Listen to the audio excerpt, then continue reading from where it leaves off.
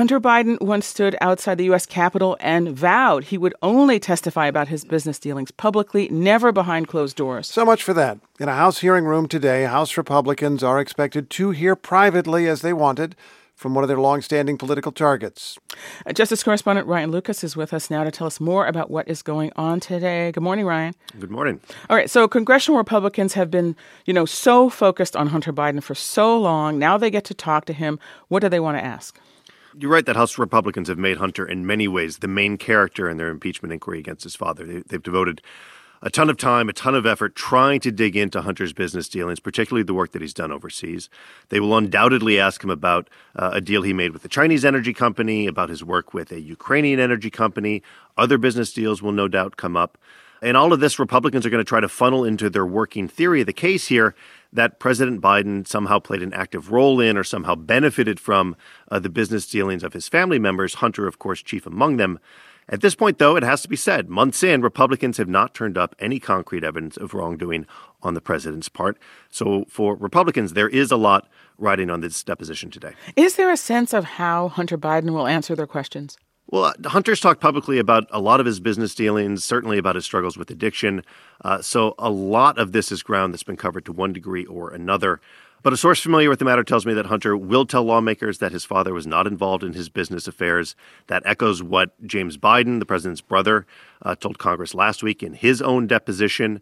I'm told Hunter also is expected to acknowledge that he made mistakes, that he's had his own struggles with addiction, stuff that has been well documented.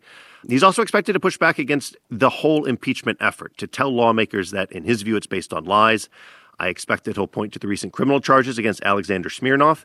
He's the former FBI informant who allegedly fabricated claims of a Biden bribery scheme, a scheme that has been central, of course, to the Republicans' impeachment effort here. Remember we said that Hunter Biden had said publicly he was never going to testify privately. He would only testify in public in an open session. Do you have a sense of why he agreed to testify privately?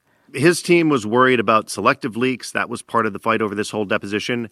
It's worth noting that Republicans were threatening to hold him in contempt of Congress. The two sides ended up working out an agreement for today's deposition. The deposition will not be videotaped, I am told. The transcript will be released as quickly as possible. That was another part of this agreement. And those 2 points seem to address Hunter Biden's concerns. You mentioned Alexander Smirnov. That's the informant, of course, who's accused of lying about the Bidens to the FBI. Where is he now? So he's in California. He's been ordered to remain in jail there pending trial. He's pleaded not guilty to the charges. But there are still questions swirling about his contacts with Russian intelligence. Prosecutors say that those contacts are extensive. They say they aren't benign. And they raise questions of whether some of the information that Smirnov was giving the FBI could have been false info fed by the Russians. The Smirnov case certainly undercuts one of the main allegations that Republicans have made in their impeachment bid, but it has not killed that impeachment bid. So where does this proceeding go from here? That's a good question. Democrats say it should be all over and done with, but House Republicans leading this probe say that their investigation doesn't rest solely on the Smirnov claims. They say they have other leads that they are pursuing, and it's also worth noting that they are under a lot of pressure from their base to keep this going. That is NPR's Ryan Lucas. Ryan, thank you. Thank you.